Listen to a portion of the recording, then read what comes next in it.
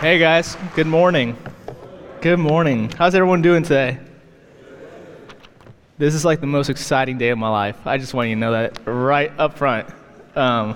We'll be in Exodus 17, so you can start turning there.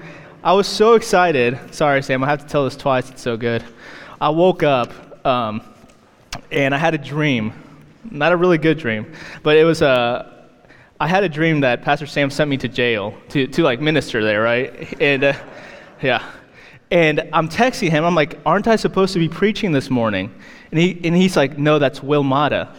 And I was so upset at him in my dream because I was like, man, this is my opportunity. This is going to be amazing. And just silly, but that just goes to show I've been so excited since Pastor Sam messaged me. And I'm so excited because this pulpit in this church has radically changed my life. I can't stress that enough. Like it humbles me. Like it's hard to look at you guys because the men and the Word of God that's come from this pulpit has just changed me. It just has. And so that's what we're going to be talking about this morning. My name is Alvaro Briones, and Alvaro, if you're Hispanic, and I started coming here about 10 years ago with my now wife, Malaya. She's in Kaya right now. But yeah, we started coming, and we had one of the most life-transforming events happen to us here at this church, and it's called biblical discipleship. At Midtown Baptist Temple, biblical discipleship is when an older believer is paired up with a younger believer, and they do life-on-life, one-on-one mentorship, discipleship. And so I was discipled by Pastor Blade Speasanow. He passed a lot on to me. If you can believe it, I was 6 foot tall when I started, but he passed on his height to me as well. So we met in the middle. He's like 4'6", I think, and I was 6 foot, so like 5'5". Again, I love you, Blade. I'm sorry. You have to love me. I'm your disciple. That's not good. But man, during that time, it was such a sweet experience. And just like what Jeff said, you can be saved and not know how to walk with God. Isn't that crazy? Like you can say, yes, I need forgiveness of my sin, but then be left in the wilderness, not know exactly how to do that. And so that's why today I want to talk about having those effective discipleship relationships, right? And you might think, well, I'm not in that. I'm not in a discipleship relationship. Well, as Kenny Morgan always says, we are always making disciples. And Kenny says it in a happy connotation, but it's true about everywhere in our life. In your work, you're making disciples, right? In your own homes, you're making disciples, even if you believe it or not. In this church, if you are in that process, you are making disciples. And so this is a message for everyone because we are always making disciples. And so this message is to get a biblical understanding on how to be effective in the relationships, and specifically on the focus on a teacher-student relationship, or one of a leader to a follower. The Bible gives us a lot of examples on this. Jesus in the 12 literally called disciples, right?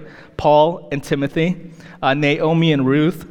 But today we're going to be talking about M and J, not Michael Jordan, but Moses and Joshua. It's amazing. This duo couple, these two guys are just amazing to look at in Scripture. We're going to pull principles from their relationship so that we can be a mighty force for God's kingdom. Effective discipleship relationships lead to souls won. Effective discipleship relationships lead to spiritual fathers and mothers in the church. And effective discipleship relationships lead to saints being trained to shine as lights in a lost and dying world. Doesn't the Bible say, by this shall all men know you're my disciples, by your love one to another? It's important. It's so important. So let's pray right now. Let's ask God's blessing with us. Father, I just want to thank you so much for this church, God. Thank you so much that we're here. God, thank you that you brought us here, that you woke us up. Father, I pray right now that you would give us the ears to hear, that we would be able to set aside the distractions, Lord, of life, and just have a spirit that we will change, Lord, from hearing your word. So God, would you give us that today, and Lord, make us attentive hearers of your word. In Jesus' name, amen. All right, so in Exodus 17, I'd like to introduce some of our characters. Most people are familiar with Moses, right? This is a man that led Israel out of the captivity in Egypt. He parted the Red Sea. He led them through the wilderness. He's always seen guiding God's people through hard times. And throughout the book of Exodus, we see him as the leader, and that's your first blank, as the leader of the nation of Israel. But he also has a core of group guys. You always see Moses with Aaron and Hur, probably familiar names. But more times than not, you see him with Joshua. And that's going to be the discipler or the follower for us this morning. Joshua is the follower. Now, Moses and Joshua have a tight relationship. Their books in the Bible are right next to each other, Deuteronomy and the book of Joshua. We see that Joshua became the leader of the Israelites after Moses. So Moses trusted Joshua, Moses trained Joshua, and Moses loved Joshua. He passed the baton off to Joshua, the son of Nun. And you'll see that's how he's named, the son of Nun, which I thought nuns couldn't have children. But, bad joke. If I hear the laughs, they go, ha ha, you guys don't really mean it. No more jokes for you guys, that's bad. But let God be true, every man a liar, son of Nun, just saying. But we'll start in verse 8 to get a characterization of Joshua. Then came Amalek and fought with Israel in Rephidim. And Moses said unto Joshua, choose us out men, and go out, fight with Amalek. Tomorrow I will stand on the top of the hill with the rod of God in my hand. So in these two verses, we immediately see war. This is the very first time Joshua gets brought up in your whole Bible. And what we see is that Moses is telling Joshua to go fight. We know from Scripture that the Amalekites were God's enemy and were against God's people. Deuteronomy 25:17-18 says, remember what Amalek did unto thee by the way, when ye were come forth out of Egypt, how he met thee by the way, and smote the hindmost of thee, even all that were feeble behind thee, when thou wast faint and weary, and he feared not God. See, God's people were attacked immediately after they were delivered out of Egypt by the Amalekites. The Amalekites didn't fight fair. They smote the most feeble, the weakest of people. And this is a picture for us today of spiritual warfare in the believer's life.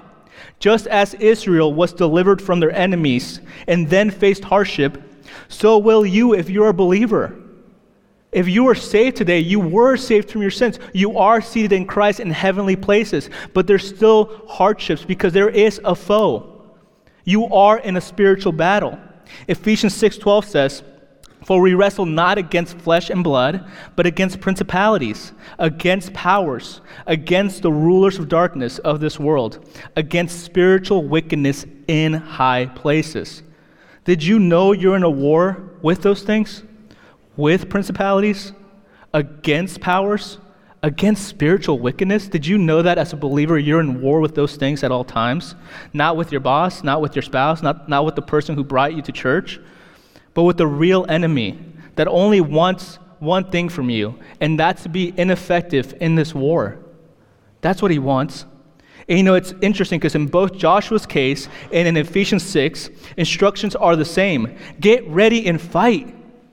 Get ready and fight. So what do we learn about Joshua's character? Let's keep reading. Verse 10. So Joshua did as Moses had said to him and fought with Amalek. And Moses, Aaron, and Hur went up to the top of the hill. See, immediately we see Moses tell him to go fight, put his life at risk. And you know what the Bible says? It says, so Joshua did as Moses had said. Isn't that such a sweet verse? Joshua did as Moses had said. See, Moses had been in the wilderness leading people that didn't want to be led. Moses had been, literally this same chapter, the children of Israel were chiding against Moses, saying, this manna sucks. Where's water? I'm thirsty. Just complaining after complaining against their leader. And it would have been refreshing to Moses to know that there's someone who is faithful. Joshua did as Moses had said.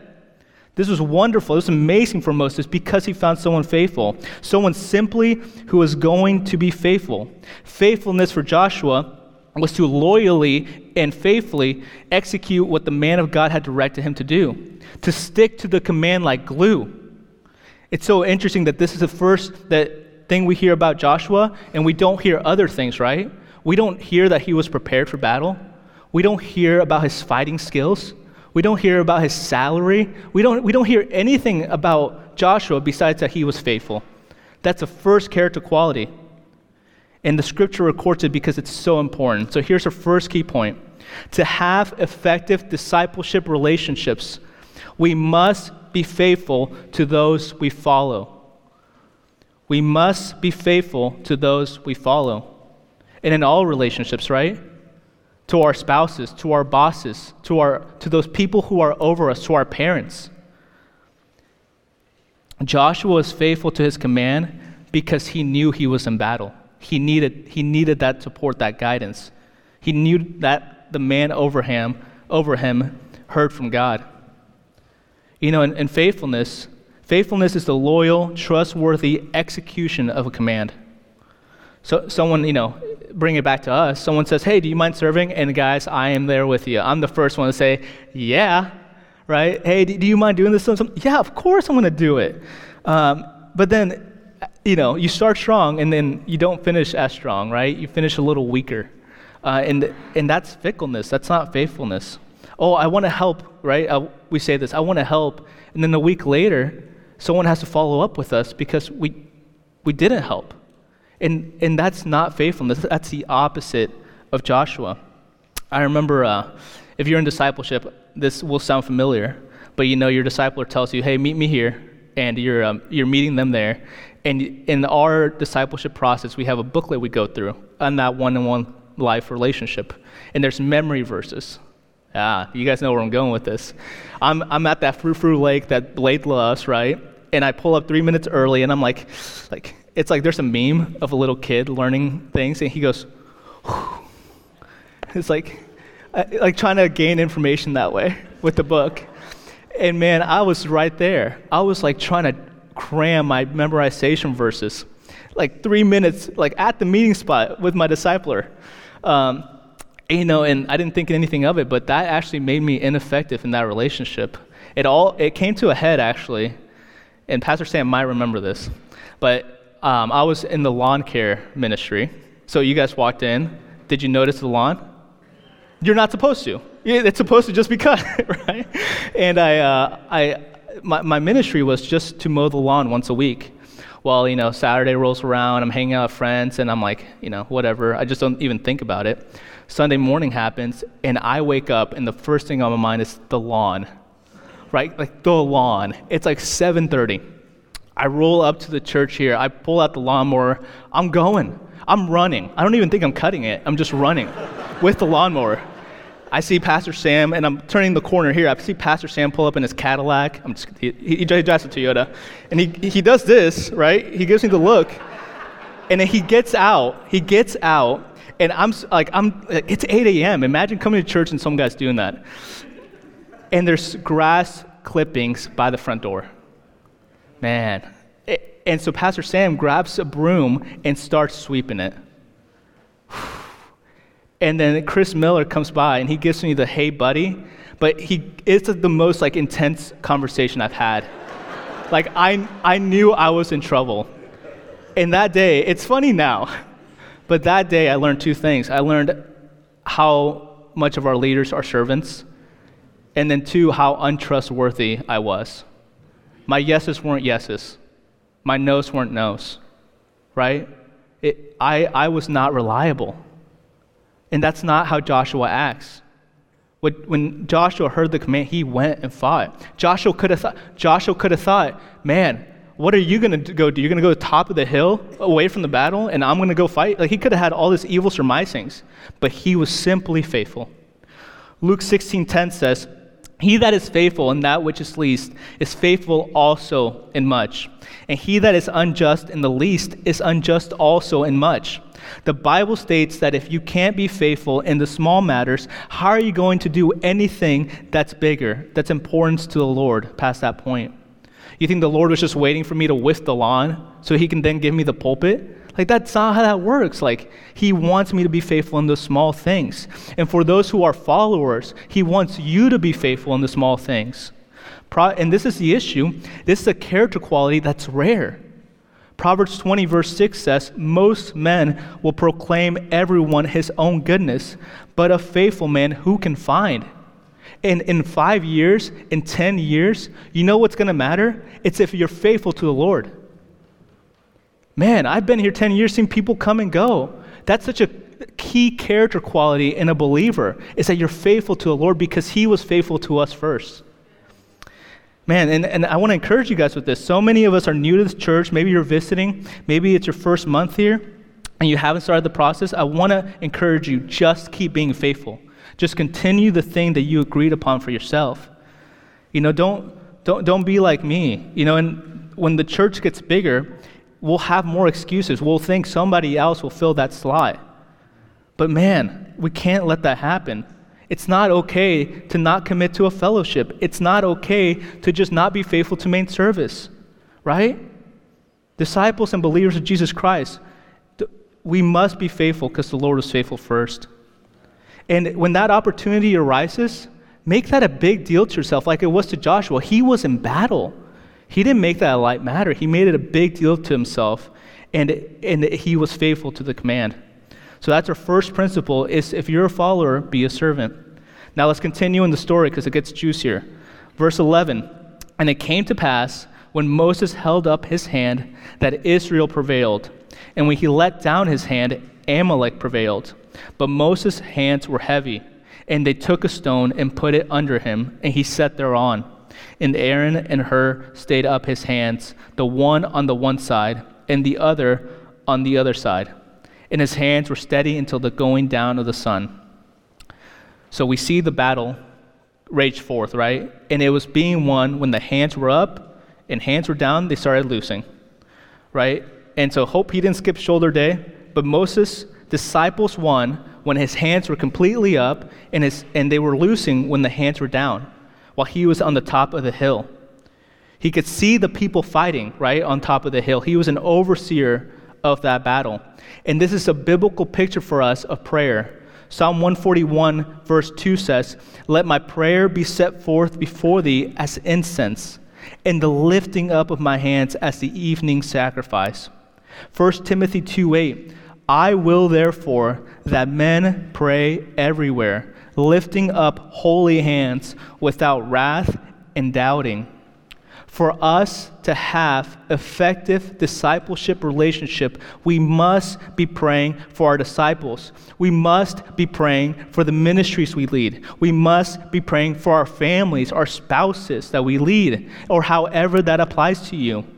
God is showing us here that the leader has a personal responsibility to pray for the follower. They are their overseer. They're the ones that can see the battle. Let's look to Jesus for example. In John 17, only 2 chapters prior to his crucifixion, we don't find Jesus scurrying away, right, running away, or trying to teach another lesson, one last sermon. We find him praying in the garden. In verse 8 and 9, we find the content of his prayer, and it says this, for I have given unto them the words which thou gavest me, and they have received them, and have known surely that I came out from thee, and they have believed that thou didst send me. I pray for them. I pray not for the world, but for them which thou hast given me, for they are thine. Wow. Jesus thought it a priority to pray for his disciples. He was at the end of his life and goes to pray on their behalf. And he doesn't just pray, he prays specific things, right? In verse 15, he says that thou shouldest keep them from the evil. In verse 17, he says, sanctify them through thy truth. Thy word is truth. In verse 18, he prays, I also sent them into the world. Jesus knew that for his disciples to be effective in their ministries, in their walks, that he had to pray for them. This is the longest prayer recorded in Scripture of Jesus, and it's for those who follow him. Isn't that amazing? Did Jesus have shortcomings? He could have said, God, look, they have received you through me. Check. He could have said, hey, I sanctify them through thy truth. Thy word is truth. Check. You could read that and think, oh, he did everything right. Why would he yet have to pray for them? And it's because their victory dependent on his prayer. Isn't that amazing? Jesus had no shortcomings, but he still found it a priority to pray. Wow. So here's a second key point. To have effective discipleship relationships, we must pray for those we lead. We must pray for those we lead. Our disciples' victories, our children's victories, our Bible studies, evangelistic efforts are all tied to your prayers and to my prayers. Wow. Man, it's amazing. And I know it can get hard. I know some of us have discipled or mentored multiple people. And it can get routine. And the lessons like the back of your hand. But let me tell you, God loves to hear you broken over people. Man, when you don't think you have capacity, pray for that person. When you feel disconnected from that person you're leading, pray for that person. When it's hard to love the ministry activities you're doing, pray for that. It will change your heart. It will enlarge it. See, it's easy for us to have a form of discipleship but no reality. It's easy to go through a program without lives changing because we're missing that power of prayer. And I want to have a caveat. People still have free wills. So if someone goes against the truth, if someone decides, hey, this isn't for me, and they know they're doing wrong, that's okay. People have free wills. But if someone walks away from the Lord, if someone leaves that mentorship relationship, if you have broken relationships and you're not broken over that, if it doesn't sting you, I just consider for myself, was I really praying for that person?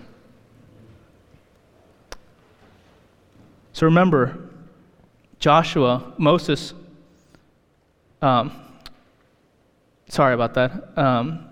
We must pray. Pray like Jesus did. Pray for their holiness. Pray for their sanctification. Pray for their evangelism. Prayer is one of the richest forms of a believer can have in victory. Just like, it's so amazing. Just like Moses entered into battle without being on the battleground, so can we enter into their labor wherewith we bestowed no labor. You can fight with a person without being right next to them. When you pray for them, you're praying and winning with them. Man, and like I said, it gets hard. Remember, Moses wasn't holding his hands up by himself, right? He had Aaron and Hur. So do we have people in our lives that hold us up when we pray, when we're lacking in that? Do we have people that hold us accountable and pray with us so they would encourage our faith? It's amazing. So we saw how Joshua was faithful. We see Moses' prayer. We see his overseeing of the battle. And now we're going to go to the third thing in Exodus 24. And so this is our next lesson, and it starts in verse 12. And the Lord said unto Moses, come up to me into the mount and be there, and I will give thee tables of stones and a law and commandments which I have written, that thou mayest teach them. And Moses rose up, and his minister Joshua. And Moses went up into the mount of God, and he said unto the elders, tarry ye here for us until we come again unto you. And behold, Aaron and Hur are with you. If any man have any matters to do, let him come unto them. And Moses went up into the mount, and a cloud covered the mount. So this is a momentous time for the children of Israel. It's when Moses goes and gets the law from the mounts. You guys have probably heard this, right? He gets the law of God so he can direct people, so he can instruct people. And this is huge, right? And what does he do? He brings Joshua with him. Man, and we learn a character quality about Joshua here because this is the first time Joshua is called a minister, and his minister, Joshua. And it's so interesting because if you think about it, they left the camp, they rose up, they had like one-on-one time for 6 days, and then Moses leaves Joshua for 40 days and 40 nights. Like Joshua was just hanging out for a really long time. And I think it's interesting too because this is the first mention of the word minister in your Bible. So what does minister mean? The word minister isn't like the word we use today when we ask, oh, well, who officiated the wedding? Minister Bob, or the title prime minister, the person who makes all government policy and decisions. The Bible defines minister as a servant. The first variation of this word is used when Joseph was in jail and he became a servant or a minister unto Pharaoh. And this is the first mention of the word minister. A minister is someone who serves. That's what goes in your blank. A minister is a servant. And you might think, we have ideas about what words mean. So you might think of this title as lowly. It's not, flashy or weird. But I believe it's something Joshua took great honor in. And I think that because this is how he is introduced in his own book in the Bible. Joshua 1:1. Now after the death of Moses, the servant of the Lord, it came to pass that the Lord spake unto Joshua, the son of Nun, Moses' minister, saying. We see in this verse that Moses gets called the servant of the Lord, but then Joshua gets called the minister of Moses. This is huge because it gives us insight into who Joshua was, his heart, and how to have effective discipleship relationships. For those that follow Jesus Christ or are starting to, let me tell you one thing. You're starting on a life of service. Did you know that? You're starting a life of service. This service also, one more thing, this service also isn't independent of people. It's not independent of people. Joshua gives us this example that we serve those that are our leaders because they are serving Christ. So here's our key point. To have effective discipleship relationships, we serve those over us. We serve those over us. Whether you're in a Bible study, in your fellowship, in any relationship where you're subordinate, to be effective in the ministry God has put you in, you must yourself become a minister. You must yourself become a servant. The thing that we can struggle with is the bigger the church gets, things just happen, right? Like worship just happened, Jeff's testimony was great, the announcements were great, and now I'm up here. Like it just happened. It felt like it was just so coordinated and so poised. Tuesday night happens, the warm food is ready, right? We scarf it down, and then Tuesday night prayer happens. It just happens. But let me tell you, we want you to be part of that. It doesn't just happen. It's because people are serving. And sometimes we look at our leaders or disciplers as someone who is distant, someone who has it figured out. But look, we don't. The only reason they are in the position they are is because they are serving. They are sacrificing for you. And so we should be servants to them. I have not seen someone who is a servant not become Christ-like.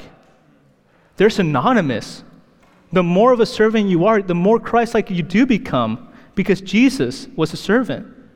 Man, this looks like if just asking, how can I serve you this week? I mean, this is great for marriage. How can I be praying for you? What can I do this week?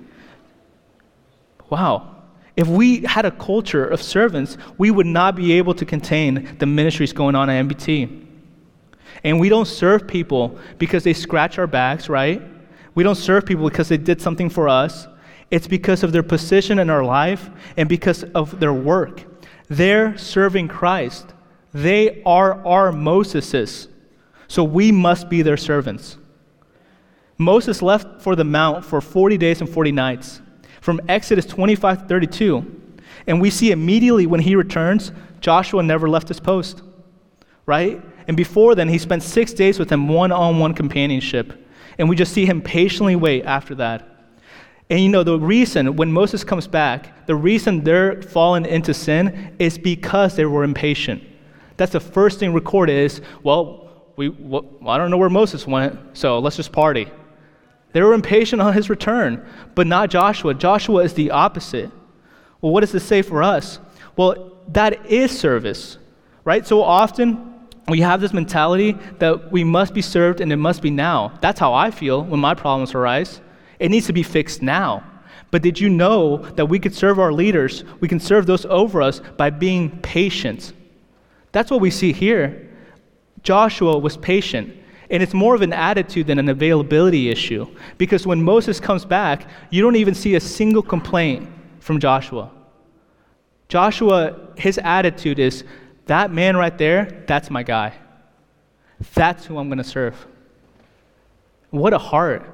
And that should be us. I'm not saying that people shouldn't get back to you in a timely manner. I'm just saying that the attitude you have of that person across that table in your car, the attitude should be that I esteem that person better than myself. I am going to serve them. What a rich, rich example we have. And we see this, that the best disciples of Jesus Christ are servants because Jesus Christ himself was a servant. Mark 10:45 says, "For even the Son of Man came not to be ministered unto, but to minister and to give his life a ransom for many." Man, even Jesus Christ came not to be ministered unto, but he deserved it, right? He's the only one that ever deserves it. But instead, he gave his life a ransom for many on the cross. He took on the cross and the shame that went along with that to serve as a sacrifice for our sin. So what are we going to do? What are we going to do when we think of leadership? Are we going to think of them as a stopgap, as a checkbox, as a stamp to our discipleship passport, to our mentorship passport? Thank you. What's my next step on the ladder? No way. We got to love those people. We got to love those people. Are we going to treat that discipler, spouse, as someone that you esteem higher than yourself and serve them? Will you serve them exactly how Jesus served us? So for us to have effective discipleship relationships, we must serve. We must serve. And this is a side note, side quest. But for those leading, don't make it hard on those that you lead, right? We see it clearly from Moses that he had direction. He was going to go to that mount. He knew what he was going to do. He had a word from the Lord, and he was going to get the word from the Lord. And so don't make it hard on the people who are following you. Stick to the Bible. Stick to the things that are taught, not to your own best ideas, and be prepared for that. Proverbs 29:18 says, "Where there is no vision, the people perish. But he that keepeth the law, happy is he." So Moses wasn't leading without a plan, without direction. And I love this. There's a Friday evangelism team at our church. It's a group of college kids, so they're ragtag, misfits. That's how I like to think about them. But they're stinky. I made fun of them the first service. It doesn't land as well. But every Friday they meet up. The leader, everyone knows what he's going to say. They're going to go to John 15:6, and the leader's going to ask them how their fellowship with the Lord was that week, because you should be right with the Lord before you go share him, right? It's like clockwork. They know that because the leader gives good vision, good direction for that. So make sure that we have direction for the people that are following. So let's continue in our story because it gets better. Exodus 32:7 says, "And the Lord said unto Moses, Go get thee down, for thy people, which thou broughtest out of the land of Egypt, have corrupted themselves." Skip down to verse 15. "And Moses turned and went down from the mount, and the 2 tables of the testimony were in his hand. The tables were written on both their sides. On the one side and on the other were they written. And the tables were the work of God, and the writing was the writing of God, graven upon the tables. And when Joshua heard the noise of the people as they shouted, he said unto Moses, There is a noise of war in the camp. And he said, It is not the voice of them that shout for mastery, neither is it the voice of them that cry for being overcome, but the noise of them that sing do I hear. And it came to pass, as soon as he came nigh unto the camp, that he saw the calf and the dancing. And Moses' anger was waxed hot, and he cast the tables out of his hands and brake them beneath the mounts. In the story, Moses comes back from being on the mount. Moses just had the best quiet time you could ever have, the worship on point, right? Like the prayer on point. He's taking notes with his finger and tables of stones, like he just had a meeting with God, right? But then towards the end of that meeting, God warns him, hey, people are going crazy. They're becoming idolatrous. And so get down there and stop that nonsense right now. And so Moses, as he's walking down, he meets Joshua. And Joshua has a little bit of a hard time, right? He didn't have the insight that Moses had to help him understand the situation. Moses guides Joshua to understanding that it's not people strengthening themselves for battle, like screaming to get hyped, or them being overtaken, but it's singing. See, when Moses gets to the camp, he's furious, man. He's hot. He's livid. He is just outdone with anger right now. And so what you see here is a pattern. You see a confused or ignorant disciple, right? You see the man of God hot with anger, righteous anger, and then you see a corrupted people or corrupted temple. Now let's turn to John 2, verse 14 through 17. Because this story is going to show us how we must teach our disciples God's wisdom and to discern God's heart. And you see Jesus do the same. Verse 14 says, "And found in the temple those that sold oxen and sheep and doves, and the changers of money sitting. And when he had made a scourge of small cords, he drove them all out of the temple, and the sheep and the oxen, and poured out the changers of money, and overthrew the tables, and said unto them that sold doves, Take these things hence, make not my Father's house and the house of merchandise. And his disciples remembered that it was written, The seal of thine house hath eaten me up."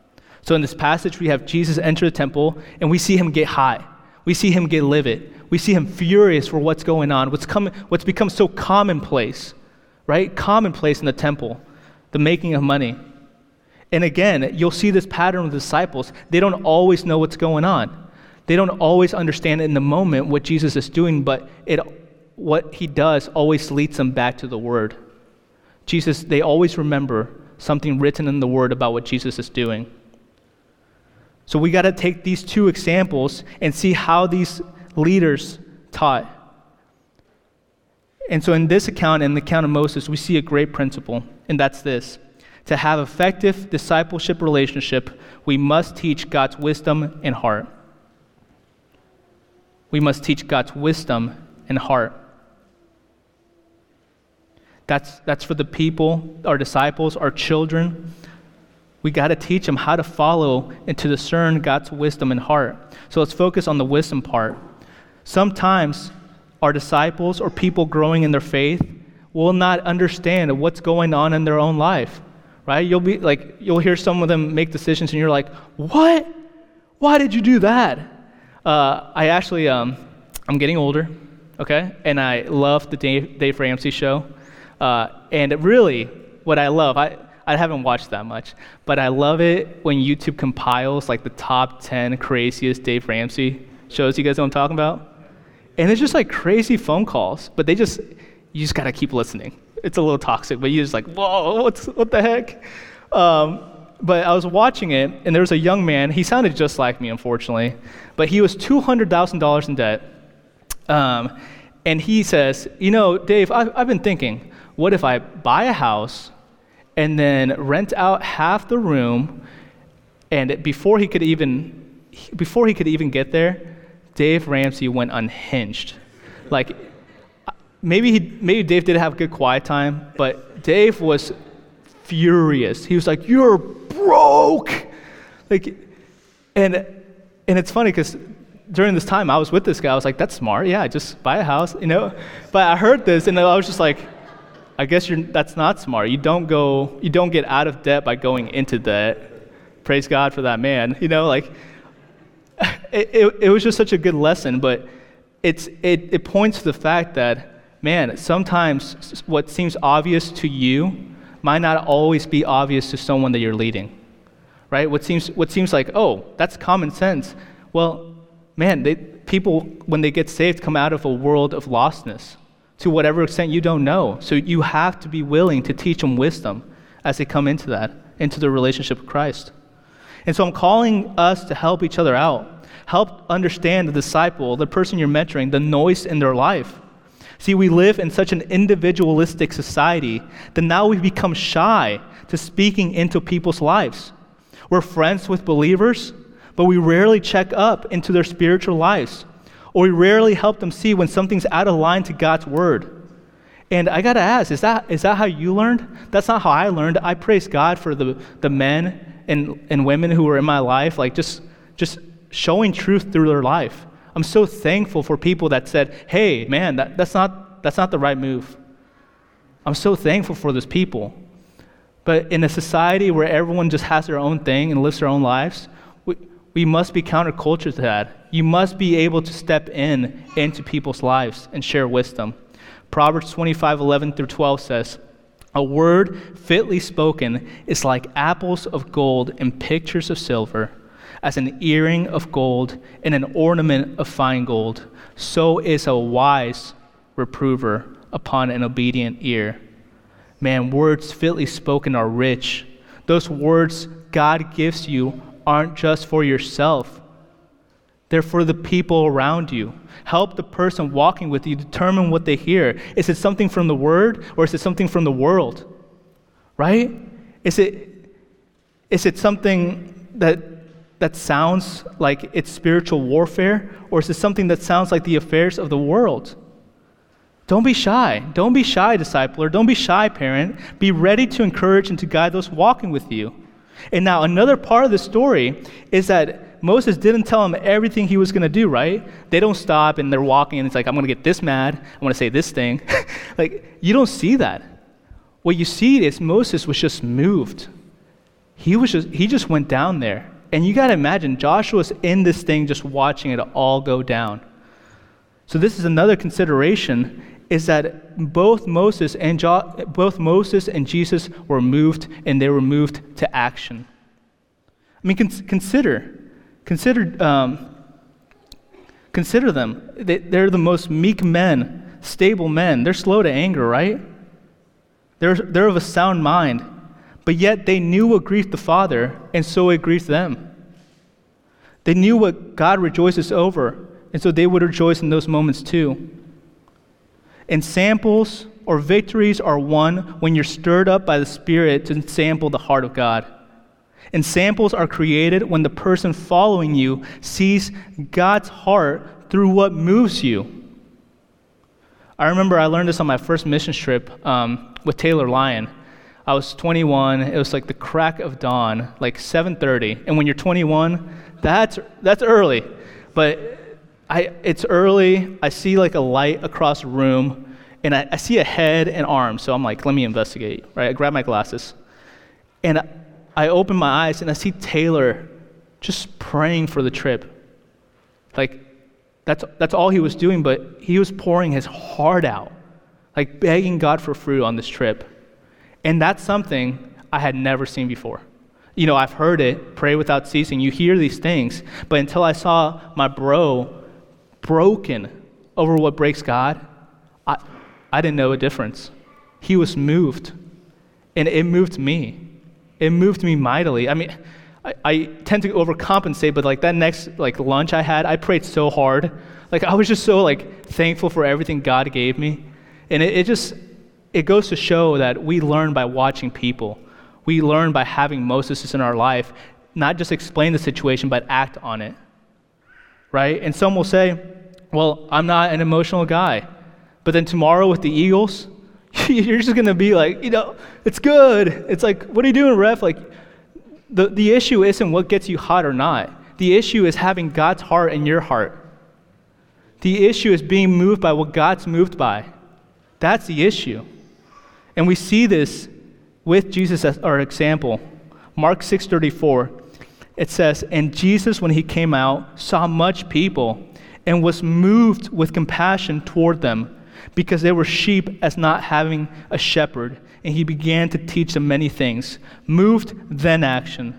Matthew 18:27, then the Lord of the servant was moved with compassion and loosed them and forgave him the debt. Moved, then action. Mark 1:41, and Jesus, moved with compassion, put forth his hand and touched him, and saith unto him, I will, be thou clean. Moved, then action. Jesus is moved. Are we? Has the person following, has your spouse, man, have your grandkids, have your children, have your high school friends who you tell you're a Christian to, have they seen you broken? Have they seen you moved? Have they seen you excited about how God answers your prayers? Man, our witness to the Lord must be different. For us to have effective discipleship relationships, we must teach God's wisdom and heart. And I believe this is one of the first moments Joshua got to go behind the curtain and really start understanding God's character. And look how he ends up. It's really amazing because this is towards the end of Moses' life. Deuteronomy 34:9. And Joshua, the son of Nun, was full of the spirit of wisdom. For Moses had laid his hand upon him, and the children of Israel hearkened unto him, and did as the Lord commanded Moses. Joshua, the son of Nun, ended full of the spirit of wisdom. What an amazing truth. Because I pray that our church, our ministries are full of Joshuas. Don't you want that? Don't you want people who are full, your children to be full of the spirit of wisdom? Well, for that to happen, we must be moved, and we must be moved by God, what moves God. If I can have the worship team come up, I have yet to address one type of person. I don't think Eric's here, but that's okay. But I want to encourage us today that you might have heard this and said, okay, but I'm not a believer, or I'm not someone who would say has a relationship with God even. I want to encourage you by saying that Joshua's name actually means Jehovah is salvation. Isn't that amazing? Jehovah is my salvation. That's what Joshua's name means. And so what you have to consider today is that you do have relationships, but you might have relationships that for some reason you don't know why they're broken. You don't understand why they keep failing. I've been in that spot. Like you try your best and then you don't try your best, and either way, it just goes south, right? Well, it's because God wants you to deal with one relationship today, and that's a relationship between you and God the Father. That's the only relationship to get right before you get the other ones right. It's something I learned. It's something that, man, I grew up Catholic. I had good parents. I thought I knew right from wrong. But the thing I was missing was a relationship with God. Right now where you sit, right, you are not a friend or a son of God if you don't believe on the Lord Jesus Christ as your Savior. Can you, think about it. On Thanksgiving dinner, are you going to be able to give thanks for that? And I want to challenge you with this. The gift of the gospel is that even though right now, if you haven't believed you are in your sins, the things that you have done wrong deserve a punishment against a holy God. Even though that's true, God sent his only begotten Son to pay for the wrath over that sin, over those broken relationships, over your wrongdoing, over your nature. That's what God did 2,000 years ago. And the promise of Scripture is that if you believe on that, if you believe on the death, burial, and resurrection, that relationship's made right. And you gain a Joshua. Man, I encourage you, if someone brought you today, if you have more questions about that, ask. But today you can be made right with God. And today you can have that relationship that we're talking about. And guys, I've never seen someone repent and everyone boo. Like, I know it's a hard thing to imagine you being humble and saying, okay, I'm done in front of a large group of people. That's not normal, right? But repentance is always joyful. Everyone in this room wants you to repent. Everyone in this room wants you to see the peace that you can have with God instead of being his enemy. So if you have any questions about that, talk to the person that brought you.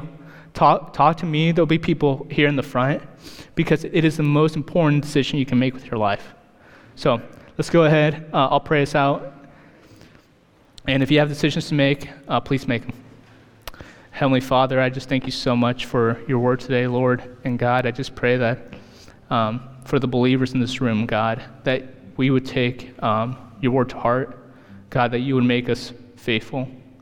God, that you'd consider our prayer life over the people, our families, Lord. God, that you would help us be servants, specifically, Lord, to those who are already serving. God, please help us teach people around us your wisdom and your heart.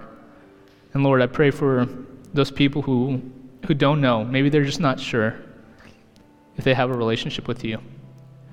God, I pray for them to understand that their sin can be dealt with, has been dealt with, Lord. And God, their decision right now is to surrender. So God, I just pray for anyone who's questioning, would you give them the faith? Would you increase their faith to see that this can be done today? Today is the day of salvation, says the word. And so God, please help us make decisions for you that are eternal and that will change our lives in our church. In Jesus' name, amen.